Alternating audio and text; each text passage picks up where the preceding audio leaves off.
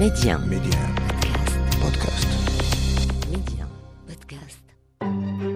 أعتقد أنكم مثلي تتساءلون دوما عندما تقرؤون لأحد الكتاب أو المبدعين عن شكل مكتبته أو ماذا يقرأ ومتى يكتب وكيف بدأت قصته مع الكتاب والقراءة، ما كتابه المفضل، من هم أصدقاؤه، وما هي محتويات مكتبته. أسئلة كثيرة نحاول الإجابة عنها خلال زيارتنا لمكتبات مبدعين ومثقفين وشخصيات عامة ساورنا الفضول لمعرفة طقوسها الخاصة أثناء القراءة أو الكتابة. في المكتبة معي أنا اعتماد سلام. أحييكم مستمعينا وأرحب بكم في هذه الزيارة لمكتبة الشاعر والأديب المغربي والعربي الكبير الأستاذ محمد بنيس. شكرا على استضافتك لنا ومرحبا بك عبر ميديا أستاذ محمد. أهلا وسهلا أستاذ اعتماد. اليوم لا تطل عبر نافذة أطلسية فقط بل أطلسية ومتوسطية أيضا. نعم مرحبا. بارك الله فيك أستاذ محمد. أولا لنعد للمبتدأ، حيث لا بحر أطلسي ولا متوسطي، إلى مدينة فاس، طبعا هي مدينة الولادة والنشأة وأيضا التكوين. هل وعيت على وجود مكتبة في البيت أستاذ محمد؟ في بيتي لا، البيت لم يكن، لأن لا الأب ولا العائلة لم تكن لهم علاقة بثقافة يعني، ولكن كان في البيت كتابان هما القرآن ودليل الخيرات فقط. إنما تفتحت على القراءة منذ الطفولة المبكرة، يعني بمجرد دخول المدرسة ربما في 57 أو 58 بدأت أقرأ قصص، وبعد ذلك بقليل بدأت أقرأ بعض المجلات الموجهة للأطفال، وبسرعة بدأت أقرأ الكتب. طيب، ما كانت الكتب الأولى التي قرأتها بعد مرحلة الطفولة؟ طبعا كانت شعرا أم رواية؟ لا، الكتب الأولى التي قرأتها بحب هي دواوين وكتاب أو كتابان. الدواوين أول ديوان قرأته هو لأبي القاسم الشابي، أغاني الحياة، وتقريبا في نفس الوقت ديوان المتنبي وجبران خليل جبران. في الحقيقة قبل 65 كانت عندي قراءات أخرى شعرية ديال الشعر، لأن تعرفت على الشعر العربي الحديث تقريبا في 64. إذا في 64 كنت أقرأ بعض الدواوين آنذاك، ولكن ابتداء من 65 بدأت القراءة تأخذ شكل جدي أكثر. ولكن المفاجأة الكبرى هي أنني قرأت نيتشه في سن مبكرة. في السن المبكرة هكذا تكلم زرادشت. نعم. لأن كانت هناك ترجمة عربية لفيليكس فارس، وهذه الكتب كلها وجدتها صدفة وكتبت عن هذه الأشياء. لأن هناك في فاس أمام مدخل القرويين، المدخل العمومي، كانت هناك يعني واحد مكتبي يفرش الكتب على الأرض. في الذهاب والإياب إلى دكان أبي كنت أتوقف ويعجبني الوقوف أمام الكتب وتأمل، وربما أشتري كتاب فقط إما لغرابة الاسم، ولكن المتنبي كنت أعرف اسمه. نعم. والشابي كان معروف، وخاصة في الأغاني كانت تغنى الشابي. نعم. وبعد تعرفك على كل هذه الأسماء كانت هناك ربما نقطة تحول أستاذ محمد بنيس عندما اكتشفت بدر شاكر السياب. نعم، بدر شاكر السياب شاعر كبير، وهو الذي فتح لي الباب الكبرى الشعر الحديث، وتعلقت به كثيرا. وصاحبت أولا ديوان منشودات المطار الذي كان تحفة، أولا شعرية ثم تحفة في الطباعة. الطبعة صدرت عن دار مجلة الشعر، هي التي أصدرت له هذا الديوان لأنه فاز بجائزتها، وهذه النسخة ما زلت أحتفظ بها حتى اليوم، وهي من التحف لأن جعلتني أحب الطباعة وأحب الورق، ولكن بطبيعة الحال أحب الشعر بالدرجة الأولى. نعم. وهذه كلها لم تكن منفصلة عن بعضها البعض. وحتى نسخ كتبك لاحقا أيضا جاءت بأناقة وبجمالية كبيرة على مستوى الطباعة وليس فقط على مستوى المضمون. أستاذ محمد، بدر شاكر السياب على ما يبدو أنساك الرياضيات التي كنت بارعا فيها.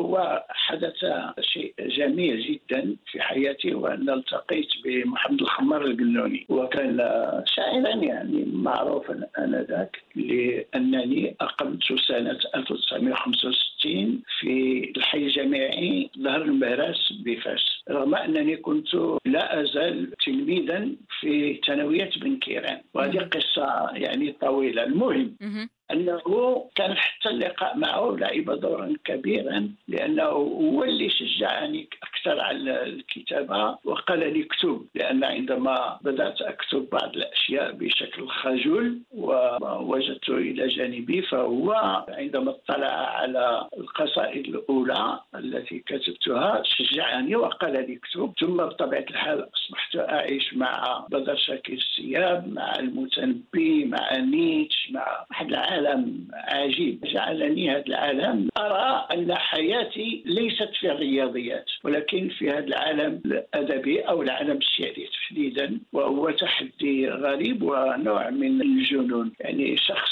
كان يدرس الرياضيات ورياضيات الطرق مفتوحة، نعم، فإذا بي اختاروا شيئا غامضا في الحياة، وهو أن اتبع الأدب والشعر بالتحديد. يعني لم يكن يهمني الدراسات الأدبية بقدر ما كان يهمني الشعر، ولكن كنت واعيا بأن المدرسة مفيدة، ولذلك التحقت بالدراسة داخل المدرسة. نعم. هذا الأمر أستاذ محمد لم يزعج والديك مثلا؟ لم يحتجا على اختيارك الأدب بدل الرياضيات؟ لا، كان هناك مشكل كبير مع والدي، وهذا لم يستوعب هذه المسألة، وغير والدي. يعني داخل الجو العائلي كانت نوع من الصدمة، وفي النهاية تركوني أفعل ما أشاء، مع التنبيه على أن كان أكثر من واحد يقول لي ليس لديك أي مستقبل، وستكون على المجتمع، ولن تجد كيف تعيش إلى آخره. نعم، وحدث الصورة سوداوية يعني قاتمة. درامية قاتمة كما تفضلتي. وأنا عندما أعيد النظر فيها يعني أرى أن الوعي الاجتماعي في المغرب الثقافة كان وعيا متخلفا جدا، وكان آنذاك انتصار للرياضيات والعلم والدراسات، لأن في النهاية المفهوم الذي استوعبته آنذاك من الوسط الاجتماعي هو أن التعليم يساوي المناصب ويساوي المال. نعم. وأنا من هذا أصبح لي نفور نهائي لكل ما يتعلق لا بالمال ولا بالجاه ولا بالامتياز. هذه أشياء كلها لا تعنيني على الإطلاق. لدي اختيار آخر في الحياة، انتهى الأمر. أنا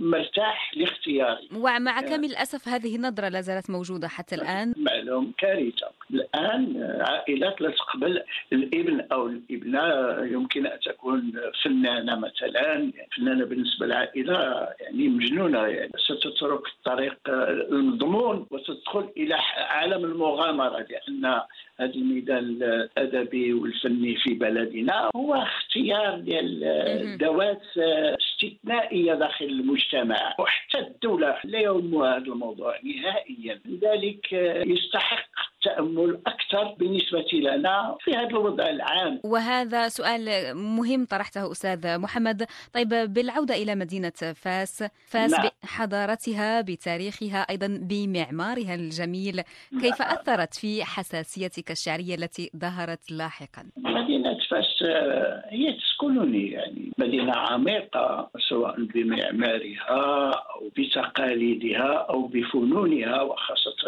فن الموسيقى والزوايا، الطرق الصوفية وفنونها مثلا الزليج. مدينة غنية جدا، وكان لدي شيئان متعارضان. من ناحية أنا متعلق بهذه المدينة والوقت نفسه أرفضها لأنها مدينة تعود إلى القرون الوسطى، لا علاقة لها بالعالم الحديث، منفصلة عن ما يجري في العالم، وهذا شيء كان يؤلمني كثيرا. ولهذا كان لي حلم أولا أن أكون مثل الأطفال الآخرين في العالم. أريد مدينة أعيش فيها كما يعيش أطفال آخرون أو تلاميذ أو مراهقون، وفي نفس الوقت أريد أن يكون لها فضاء مفتوح للعالم أكثر. طبعا المدينة الجديدة في البداية لم أكن أعرفها، عرفتها من بعد يعني بسبب السن إلى آخره، وهي بعيدة عن المدينة القديمة. ولكن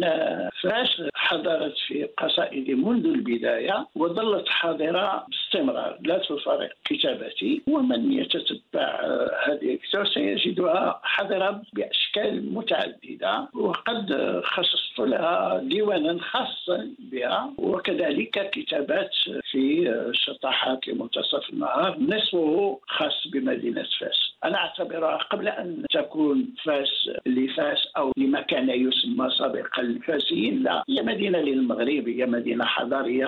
يعني أي شخص يعرف فاس أو يزور فاس سيكتشف أسماء قبائل وأسماء جهات مغربية ويستغرب كيف هذه الأشياء موجودة في فاس. بدون مبالغة ستجد فيها أسماء مناطق المغرب من الشمال إلى الصحراء. نعم، تختصر أو تختزل المغرب. أستاذ محمد، في مدينة فاس هناك كتبت أول دواوينك ما قبل الكلام، صحيح؟ نعم. هل تتذكر الأمكنة حيث كتبت؟ ما الذي ألهمك ساعتها وأنت في فاس لتكتب هذا الديوان الأول؟ أول شيء يعني جعلني أكتب بشكل غريب وأستغرب له حتى الآن هو الموت، ولست أدري كيف يمكن الحديث بشكل مختصر عن هكذا حب خفيف قريب وبعيد. لكنني بسرعة انفتحت على المدينة وعالم المدينة والحياة أوسع. هذه أشياء هي التي كتبتها في ما قبل الكلام وسميتها ما قبل الكلام، لأنني كنت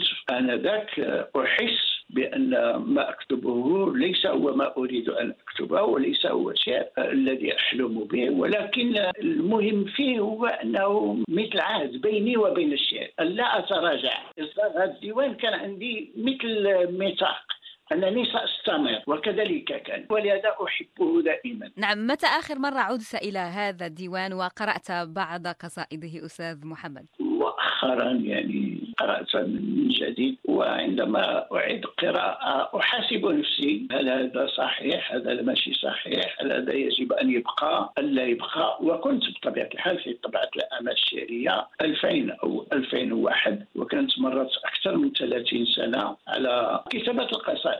أعدت النظر في بعض القصائد وحذفت بعض الأشياء لم تعد تعني بالنسبة لي شيئا. إذا العودة مفيدة جدا، رغم أنني لا أحب أن أعود إلى ما أكتب مرة أخرى، ولكن أعود فقط إذا كان هناك شيء ما يستدعي العودة، إما أن باحث يطلب مني شيئا أو أن يجب أن أهيئ شيئا للنشر إلى آخره. نعم. أما أعود لأقرأ الأشياء القديمة لا أعود. نعم، لكن المؤكد أستاذ محمد أنه في مكتبتك اليوم في المحمدية تحتفظ بما قبل الكلام وبجميع الدواوين والكتب التي أصدرتها. نعم، لا، جميع الأشياء ما أحتفظ بها بالطبعة الأولى بطبيعة الحال ديال جميع الدواوين، لأنها تمثل قيمة رمزية عالية مع إدراك التام بأنها أعمال متواضعة وكل شيء، ولكن لكل شيء قيمة. بدون شك أستاذ محمد. طيب، بالحديث عن ديوانك الأول ما قبل الكلام، الحقيقة أنه تجربة عصامية فريدة إن شئنا القول، تمت بإمكانيات وفي ظروف خاصة جدا. قربنا منها قليلا. اللي عجيب هو أن هذا الديوان، لأن 1969 لم تكن هناك دواوين في المغرب. أنا أظن أنه من الصعب على الشاب اليوم أن يتخيل كيف كان الوضع الشعري والثقافي في المغرب في 69 أو 68. لم يكن هناك أي شيء، بحيث عندما درست الشعر المغربي المعاصر وعدت إلى تاريخ الدواوين الصادرة في المغرب منذ الثلاثينيات، ما كانش تقريبا 30 ديوان، بغض النظر على القيمة. ديوان كديوان ما كان والو. إذا عندما صدر هذا الديوان الشيء الغريب هو أن تعرف عليه الدكتور عزيز الحبابي، وكان آنذاك في الجزائر، بعث لي برسالة يهنئني ويطلب مني أن أترجم قصيدة وهو يترجم قصيدة ستصدر في الأنطولوجيا التي كان يهيئها عن الشعر المغربي والعربية والفرنسية والأمازيغية آنذاك. وهذه التفاتة كانت جميلة لطيفة. نعم، مفاجئة. نعم. طيب أستاذ محمد، قصائدك الأولى نشرت في جريدة العلم، وأيضا نشرت في مجلة مواقف التي كان يصدرها بنيس. هل اليوم في مكتبتك نجد نسخا من تلك الأعداد سواء لجريدة العلم أو لمجلة مواقف؟ مجلة مواقف لدي تقريبا مواقف جميعا. بالنسبة للعلم أعتقد أنه موجودة، ولكن لست متأكدا، لأن عندما انتقلت من بيت لبيت كانت بعض الأشياء ضاعت مني للأسف الشديد وتألمت، ولم أقم بالتدقيق في الأشياء الباقية والأشياء الغير الباقية، وخاصة بالنسبة لهذه المرحلة الأولى. على كل حال أنا يعني لدي فكرة أن أقوم بضبط بعض الأشياء. للأسف أن المغرب، احنا تنتكلموا في الثقافة، يعني المغرب لحد الساعة لم يفكر المسؤولون في وزارة الثقافة ولا في المكتبة الوطنية لتخصيص قسم خاص بوثائق الكتاب في المغرب. هذا تقليد عالمي، وهناك مكتبات خاصة، بمعنى أن هناك خواص أيضا يقومون بمثل هذا العمل، أنهم يحتفظون بأعمال الكتاب لأنها توثق لهذه المرحلة. وثائق الكتاب هي وثائق ليست شخصية، هي وثائق تتعلق بثقافة بلد. عندما نتكلم عن البلدان الكبرى تبني حضارتها بأي شيء تبنيه؟ بأعمال الأفراد، وهذا الأعمال تعتبر تراث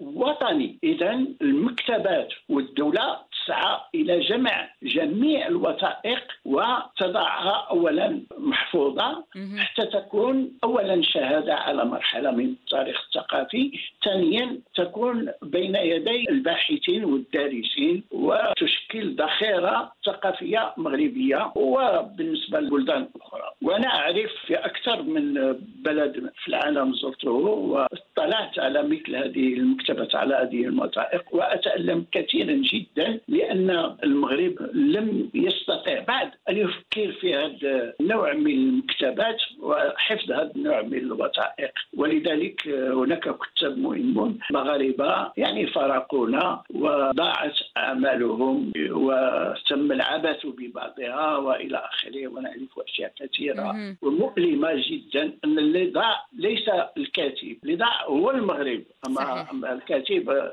راقب بواجبه وانتهى الأمر. فلهذا أنا اسمحي لي في هذا بين قوسين حاولت أن أقول، بمعنى أنني أفكر في محاولة ضبط الأشياء، وأتمنى أن تكون أيضا جهة معنية بالأمر مثل هذا السؤال الذي تفضلت بطرحه علي يطرح لي طرف أين هي هذه الأشياء، وعند ذلك سأكون مضطرا للبحث وللضبط ولكذا، علما بأنني أقوم بجمع وثائق لا بأس بها. نعم، ونتمنى أن ينتبه المسؤولون إلى ذلك، لأنه كما قلت أستاذ محمد بنيس الأمر يتعلق بأرشيف وطني وليس أرشيف هذا الشخص أو ذاك. طيب، نعم. كما كنت في نهاية الستينيات من القرن الماضي سباقا إلى إصدار ديوان شعري، وأنت شاب بإمكانيات بسيطة، أيضا مشيت على نفس السياق وأصدرت الثقافة الجديدة، وهي مجلة طبعا راهنت على غرار مجلات عربية أخرى ظهرت خلال هذه الفترة على مواكبة التحولات والالتزام بقضايا التحرر، وأيضا الانفتاح على الحداثة وباقي أنواع الفنون والثقافة. نعم. كيف كانت هذه الفكرة أستاذ محمد؟ أنا عندما كنت شاب كنت دائما أفكر في سبب عدم وجود مجلة حديثة مغربية نقرأ فيها الأدب المغربي. ما هو كان موجود وآنذاك هي مجلة اتحاد الكتاب، مجلة آفاق، ومن قبل صدرت مجلة صغيرة ربما عدد أو عددان، قصة أصدرها عبد الجبار السحيمي أظن ومحمد برادة، وربما المساري لست أدري. طبعا الحال هناك مجلة دعوة الحق، ولكن لا علاقة لها بالعالم الأدبي الذي كنت أعلم به. وهناك مجلة أقلام كانت إلى حد ما مجلة معروفة آنذاك تقدمية، ولكن لم تكن مقنعة بالنسبة لي، ومنعت آنذاك مجلة أنفاس، رغم أنها في طبعتها العربية كانت سياسية أكثر منها ثقافية.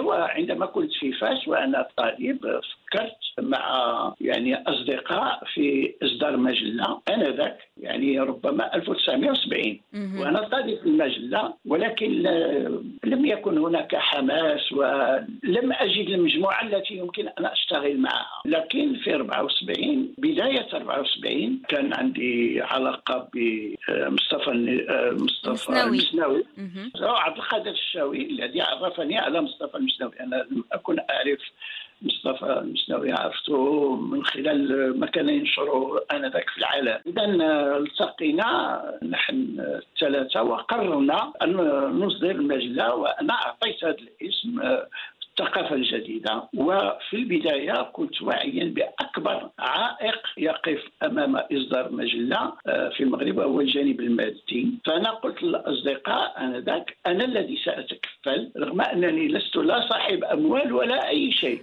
أنا مجرد أستاذ في الثانوية، وزوجتي أمام أيضا أستاذة في الثانوية.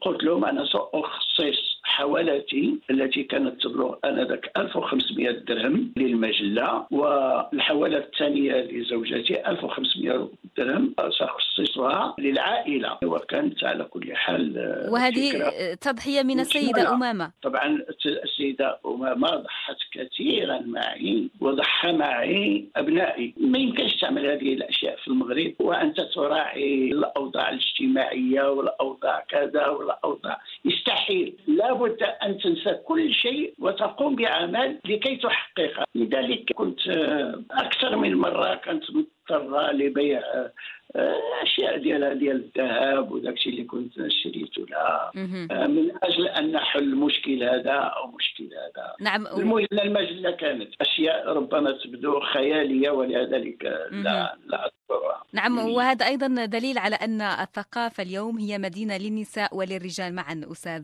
محمد معلوم المرأة، أنا أعتبر المرأة المغربية التي كانت قريبة من العمل الثقافي بطلة وأحييها. أنا شخصيا النساء لعبنا دورا كبيرا في حياتي وأحييهن جميعا، وكتبت عن بعضهن. وأقول أكثر من هذا أن مستقبل المغرب أنا بالنسبة لي هو بين يد النساء وليس بين يد الرجال. أقول هذا بدون مجاملة، فقط لأنني كنت أستاذا في الجامعة وكنت ألاحظ كيف يشتغل الطالبات وكيف يشتغل الطلبة، ثم ألاحظ الآن المجتمع والتحولات وأجد أن المرأة حقيقة كنز بالنسبة للمغرب. وطبعا أنت معروف عنك أنك لا تجامل أستاذ محمد. بالعودة للثقافة الجديدة، الأعداد الكاملة صدرت في مجلدات 8 مجلدات، طبعة رفيعة جدا بلمسة فنية للفنان الصديق الكبير فؤاد باللمين، هو الذي أعاد وضع التصميم الفني للمجلة. وفيها أيضا أستاذ محمد العدد الذي تمت مصادرته. طبعا العدد الذي تمت مصادرته والعدد الذي أتى بعده وأصدرناه مع محمد درويش مع الكرمل. نعم، لأنه عندما تمت المصادرة كنا نهيئ عدد كبير جدا. أنا دائما سعيد به هو عن المسألة الثقافية في المغرب، وكنت أخشى أن يضيع، فإذا محمد درويش يتصل بي للعلاقة والمحبة المتبادلة التي كانت بيننا. هو أتى إلى المغرب، أتى إلى المحمدية وأخذ العدد ونشره في مجلة الكرمل، والمجلة وزعت في المغرب وبيعت منها 7000 نسخة في أقل من أسبوع. شيء مدهش. مجلة الثقافة الجديدة هناك أعداد كنا نصل حتى 10,000 نسخة. عندما نسمع هذه الأرقام أستاذ محمد نقول إننا تراجعنا بدل أن نتقدم. اليوم لا أعتقد أن هناك نسخ تباع من مجلات ثقافية بهذا العدد. لا يستحيل. أستاذ محمد، أحيانا تبدو لي مثل طائر فينيق،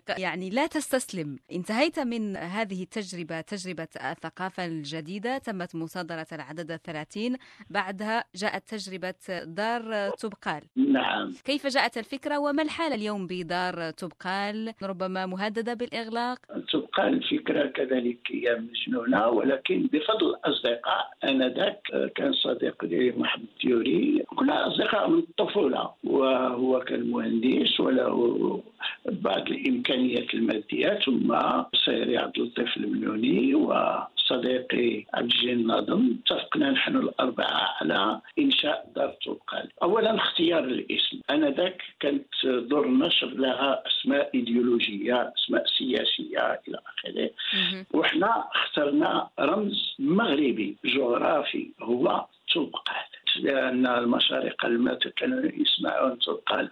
ايوا شنو هذا طوقال؟ ذهبوا وبحثوا وستعرفون. اولا بالنسبه للمغاربه لكي نشعر ما معنى ان هذا العمل الذي نقوم به ان طوقال، ولاننا كنا نحلم بان تكون طوقال عاليه في علو جبل طوقال. منذ اصدار الاول كان حدث كبير مغربي وعربي ايضا، وكنا منذ 1985 حتى 2020 يعني 35 سنة بإصدار أكثر من 650 عنوان، وليس فقط الكم ولكن الكيف أيضا، حيث دار طوقال تحولت إلى مرجع ثقافي عربي، وأيضا في بعض الدول التي تهتم باللغة والثقافة العربية وفي ترجمات من عدة لغات إلى آخره. الآن بعد هذه السنوات، كانت السنوات الأخيرة صعبة، ثم وزارة الثقافة، وأنا كنت أقول دائما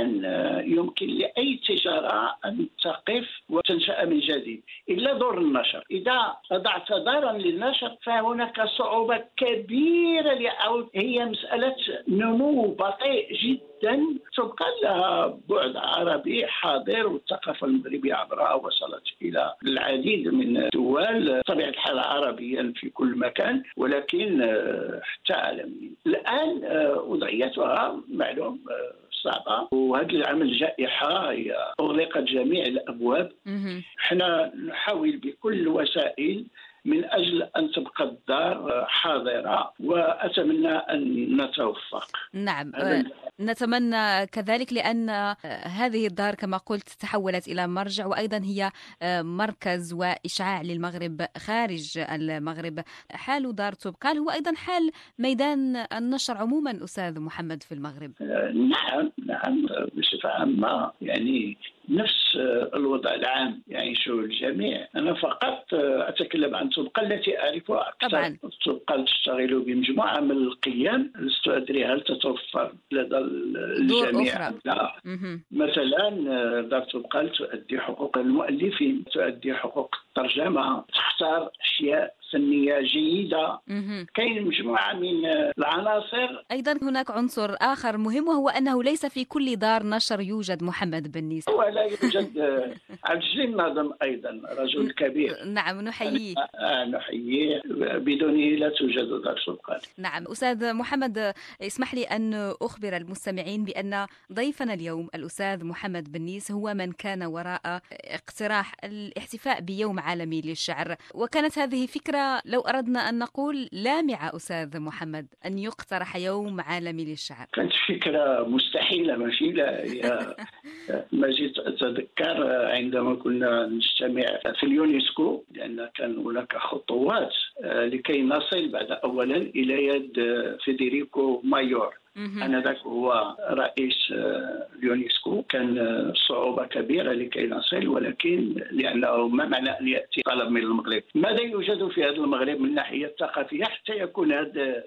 ولكن عندما كان لقاءات الدولية، لأن كنت ملزما بلقاءات مع مؤسسات دولية لكي يقتنعوا بهذا، يقولون ما معنى أن يأتي هذا من المغرب؟ ماذا يوجد في هذا المغرب؟ نحن لا نعرف شيئا عن المغرب. هذا شيء حقيقي. ومع ذلك الطريقة التي تم بها تقديم المشروع والدفاع عنه كلها وصلت في النهاية إلى إقناع المجتمع الدولي بضرورة إنشاء اليوم، لأن أولا اليونسكو هي عبارة عن غابة، يعني إذا لم تكن تعرف أين تتحرك ما عندك ما تعرف ماذا ستفعل. ثانيا أن هناك مؤسسات دولية قوية جدا، أنت تتكلم مع مؤسسات كبرى في العالم. احنا في المغرب لا نعرف هذه الأشياء، لأن كما قلت في البداية نحن بعيدون عن الحياة الثقافية الحديثة، ولذلك علاقتنا بالعالم هي علاقة بسيطة. إذا وأنا أتكلم على 1990، الآن على كل حال هذه 30 سنة مرت.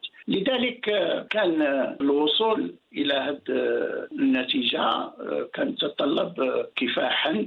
وأنا أذكر هنا صديقي الكبير مصطفى النصابوري الذي كان إلى جانبي، لأنه هو قام بالصياغة الفرنسية. أنا كالنص الأصلي باللغة العربية، ولكن أردنا أن يكون له قوة.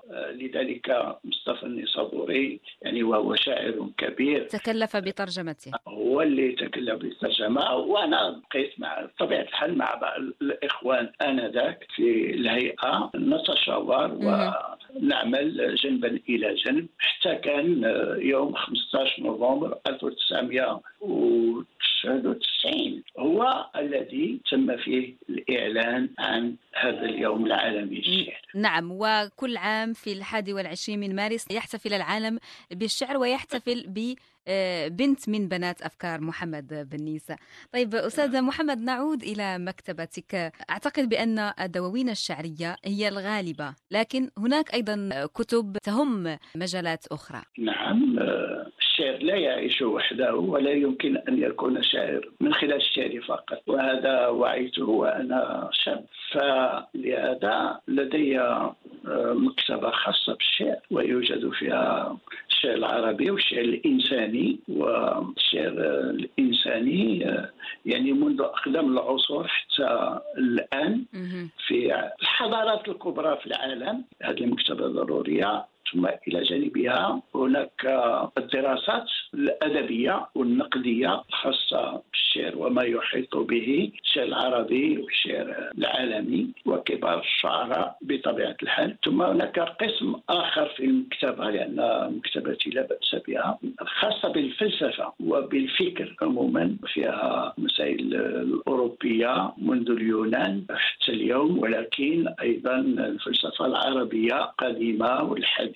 وهناك يمكن أن نقول الفلسفة يعني الصينية واليابانية والهندية إلى آخره، لأن جزء من فلسفة العالم. ثم هناك قسم الثقافة المغربية الذي كان في البداية يعني ضعيفا جدا، ولكن اليوم لم أعد أستوعب جميع ما يصدر، لأن وقعت ثورة كبيرة في الثقافة المغربية وفي الإصدارات. ولكن أتوفر على كبار الكتاب والأصدقاء، الأصدقاء والكتاب الذين أحبهم، والدواوين النادرة القديمة، لأن كنت أحرص أبحث على كل شيء ممكن أن أقوم بجمعه، مثل يعني ذخيرة مغربية. نعم، ما أقدم ديوان مغربي لديك أستاذ محمد؟ أقدم ديوان هو أحلام الفجر للشاعر المراكشي، وكان بتقديم عبد الله إبراهيم لعبد القادر حسن.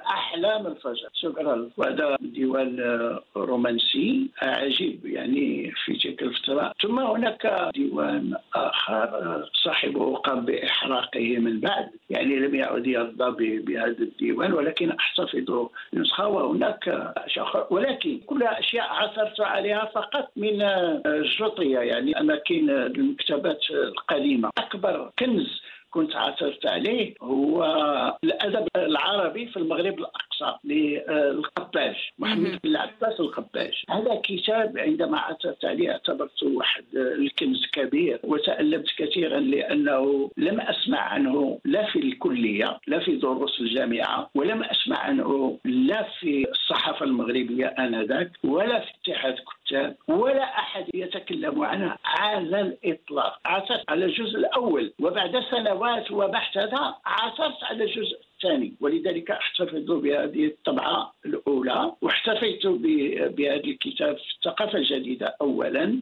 ثم أيضا في دراستي عن الشعر المغربي. أكثر من مرة دعوت إلى الاهتمام بهذا العمل، لأن أحببنا أم كرهنا فهي صورة صادقة عن الوضعية الشعرية في المغرب في العشرينيات الثلاثينيات، لأنه صدر في 1929 وكان له سياق خاص لكي يصدر في المغرب. نعم أستاذ محمد، وكم من بسطة بسيطة في الشارع أو بائع كتب قديمة تتوفر لديه كنوز. نعم. ذكرت دراستك حول ظاهرة الشعر المعاصر في المغرب، وطبعا ارتبطت بسؤال إشكالي كبير، هو لماذا لا تهاجر القصيدة المغربية إلى المشرق؟ هذه الدراسة كما هو معروف أستاذ محمد أثارت ربما ضغينة أو عداوة أو غضب اتجاهك. هل ندمت يوما على هذا الرأي؟ لا أبدا أبدا. أنا بعد أولا لا أندم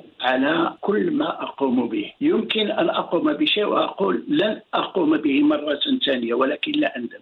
أولا هذا الكتاب هو رافقني وأنا طالب في كلية الآداب في السنة الرابعة من كلية الآداب. آنذاك نقوم ببحث متواضع ولكنه للتخرج. بدلا أن أشتغل على الآداب اشتغلت آنذاك على اللسانيات في كلية الآداب بفاس. اشتغلت على فرديناند دي سوسير، يعني كنت أضع أسس لمرحلة قادمة. من أجل أن أدرس الشعر المغربي أو الشعر أحتاج لأساسيات. ثم التحقت في الدراسة ما بعد الإجازة، اخترت الشعر المغربي القديم، قمت بهذا التكوين، وبعد ذلك قمت باختيار هذا الموضوع. وعندما أردت أن أختار كان المشرف على البحث الذي اخترته هو الكبير الخطيبي. يعني لم أختر أي أستاذ من أساتذة اللغة العربية، وهذا أول شيء سبب لي مشكل، لأن كل واحد شنو قال، هذا فلان لا يحبنا، لا يرضى بنا، لا يفعل بنا إلى آخره. أنا لا يهمني هذا الكلام، يهمني أنني كنت أثق بأن الكبير الخطيبي سيفيدني، لأنني أردت أن أخرج من المنطق ديال الدراسات المشرقية التي كانت مسيطرة على الدراسات المغربية ومسيطرة على المغاربة، وأنا لا يهمني هذه الأشياء. أريد أن أقوم بدراسة جديدة نهائيا. لذلك كانت اهتماماتي آنذاك بأحدث الدراسات في فرنسا، ومن هنا بدأت في الدراسة. المنهج الذي اشتغلت به هو الذي أوصلني إلى هذه النتائج. إذا لا يمكن أن أكذب على نفسي ولا يمكن أن أخل المنهج. هكذا وصلت إلى أن ما قلت آنذاك هو أن القصيدة المغربية المعاصرة آنذاك كانت تتميز ببنية السقوط والانتظار، وهذا أزعج المغاربة كثيرا. أزعج يعني نقاد، شعراء، الوسط. بطبيعة الحال طرحت سؤال: كيف يمكن أن قصيدة لا تهاجر؟ يعني القصيدة العربية تصل إلى المغرب ولكن القصيدة المغربية لا تصل إلى المشرق. من قبل كانت مجموعة من الفرضيات موجودة في المغرب منذ 75، لأن هذه المسألة العلاقة بالمشرق مسألة طويلة جدا وبعيدة الجذور ولا خلفيات. فبطبيعة الحال كان هناك متاعب كبرى تسببت لي في هذه الدراسة. كما كان صدور المجلة الثقافة الجديدة تسبب لي في مشاكل كثيرة. تثير المتاعب دائما أستاذ محمد. لا أجلب المتاعب لنفسي، الآخرون لا يستوعبون ما أفعل. أتمنى أن أكون من الذين يحبون الانفتاح على العالم، وأحلم الثقافة المغربية أن تكون في مرحلة متقدمة ومرتبطة بالحركة الثقافية في العالم، رغم أن أوضاعنا بسيطة وإمكانياتنا محدودة وأقل من محدودة، ولكن أنا أؤمن بأن كل شيء ممكن. نعم. هذا هو مشكلتي، هو أن أؤمن بأن كل شيء ممكن رغم أنه لا توجد لدينا إمكانيات، ولكن إذا كانت لدينا الفكرة وكانت لدينا الإرادة يمكن أن نمر إلى المرحلة الأخرى، وهي مرحلة الجدية في طريقة تنفيذ الأشياء. هذا العمل الذي وجد هذه المتاعب كان له صدى كبير سواء في المشرق أو في المغرب في العالم العربي، وطبع الكتاب الطبعة الأولى والطبعة الثانية، وصدر في الطبعة الثالثة وتحول إلى مجال. وطبعا كان عملا ناجحا، وربما هذا الجدل الذي أثاره كان من بين الأسباب أنه نجح كعمل جديد. أستاذ محمد، سنواصل معك التعرف على باقي أقسام المكتبة. تعرفنا على جزء منها، لكن يبدو أن مكتبتك كبيرة جدا. لا، ليست كبيرة جدا، ولكن لا بأس بها.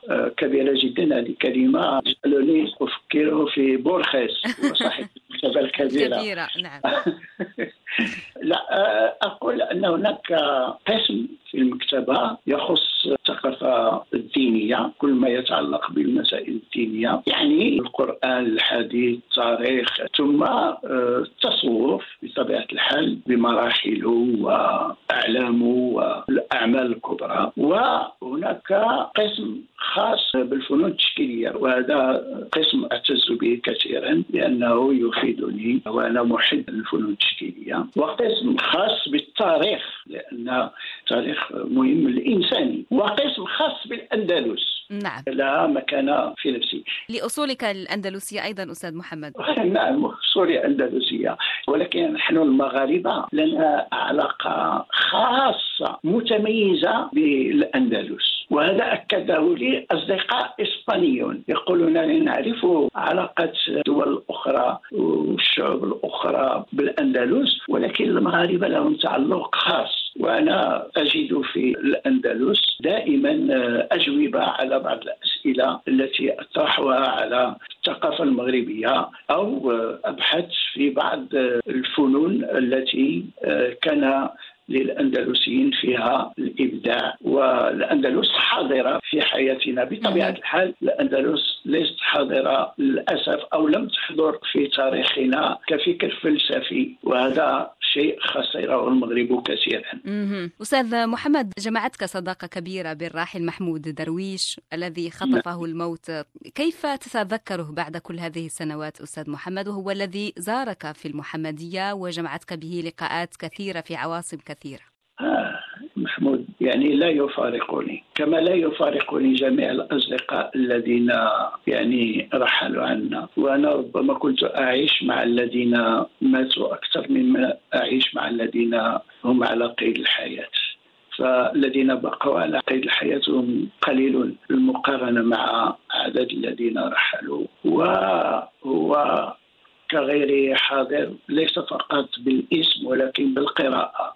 أعود لأقرأ، أعود لأكتب عنه، أعود لأتذكره، ودائما هو حاضر، وأعتبره يعني من أجمل الأشياء التي كنت أحبها في محمود درويش. هو رجل مبادئ، وهذا شيء يعني كنت أحبه فيه كثيرا.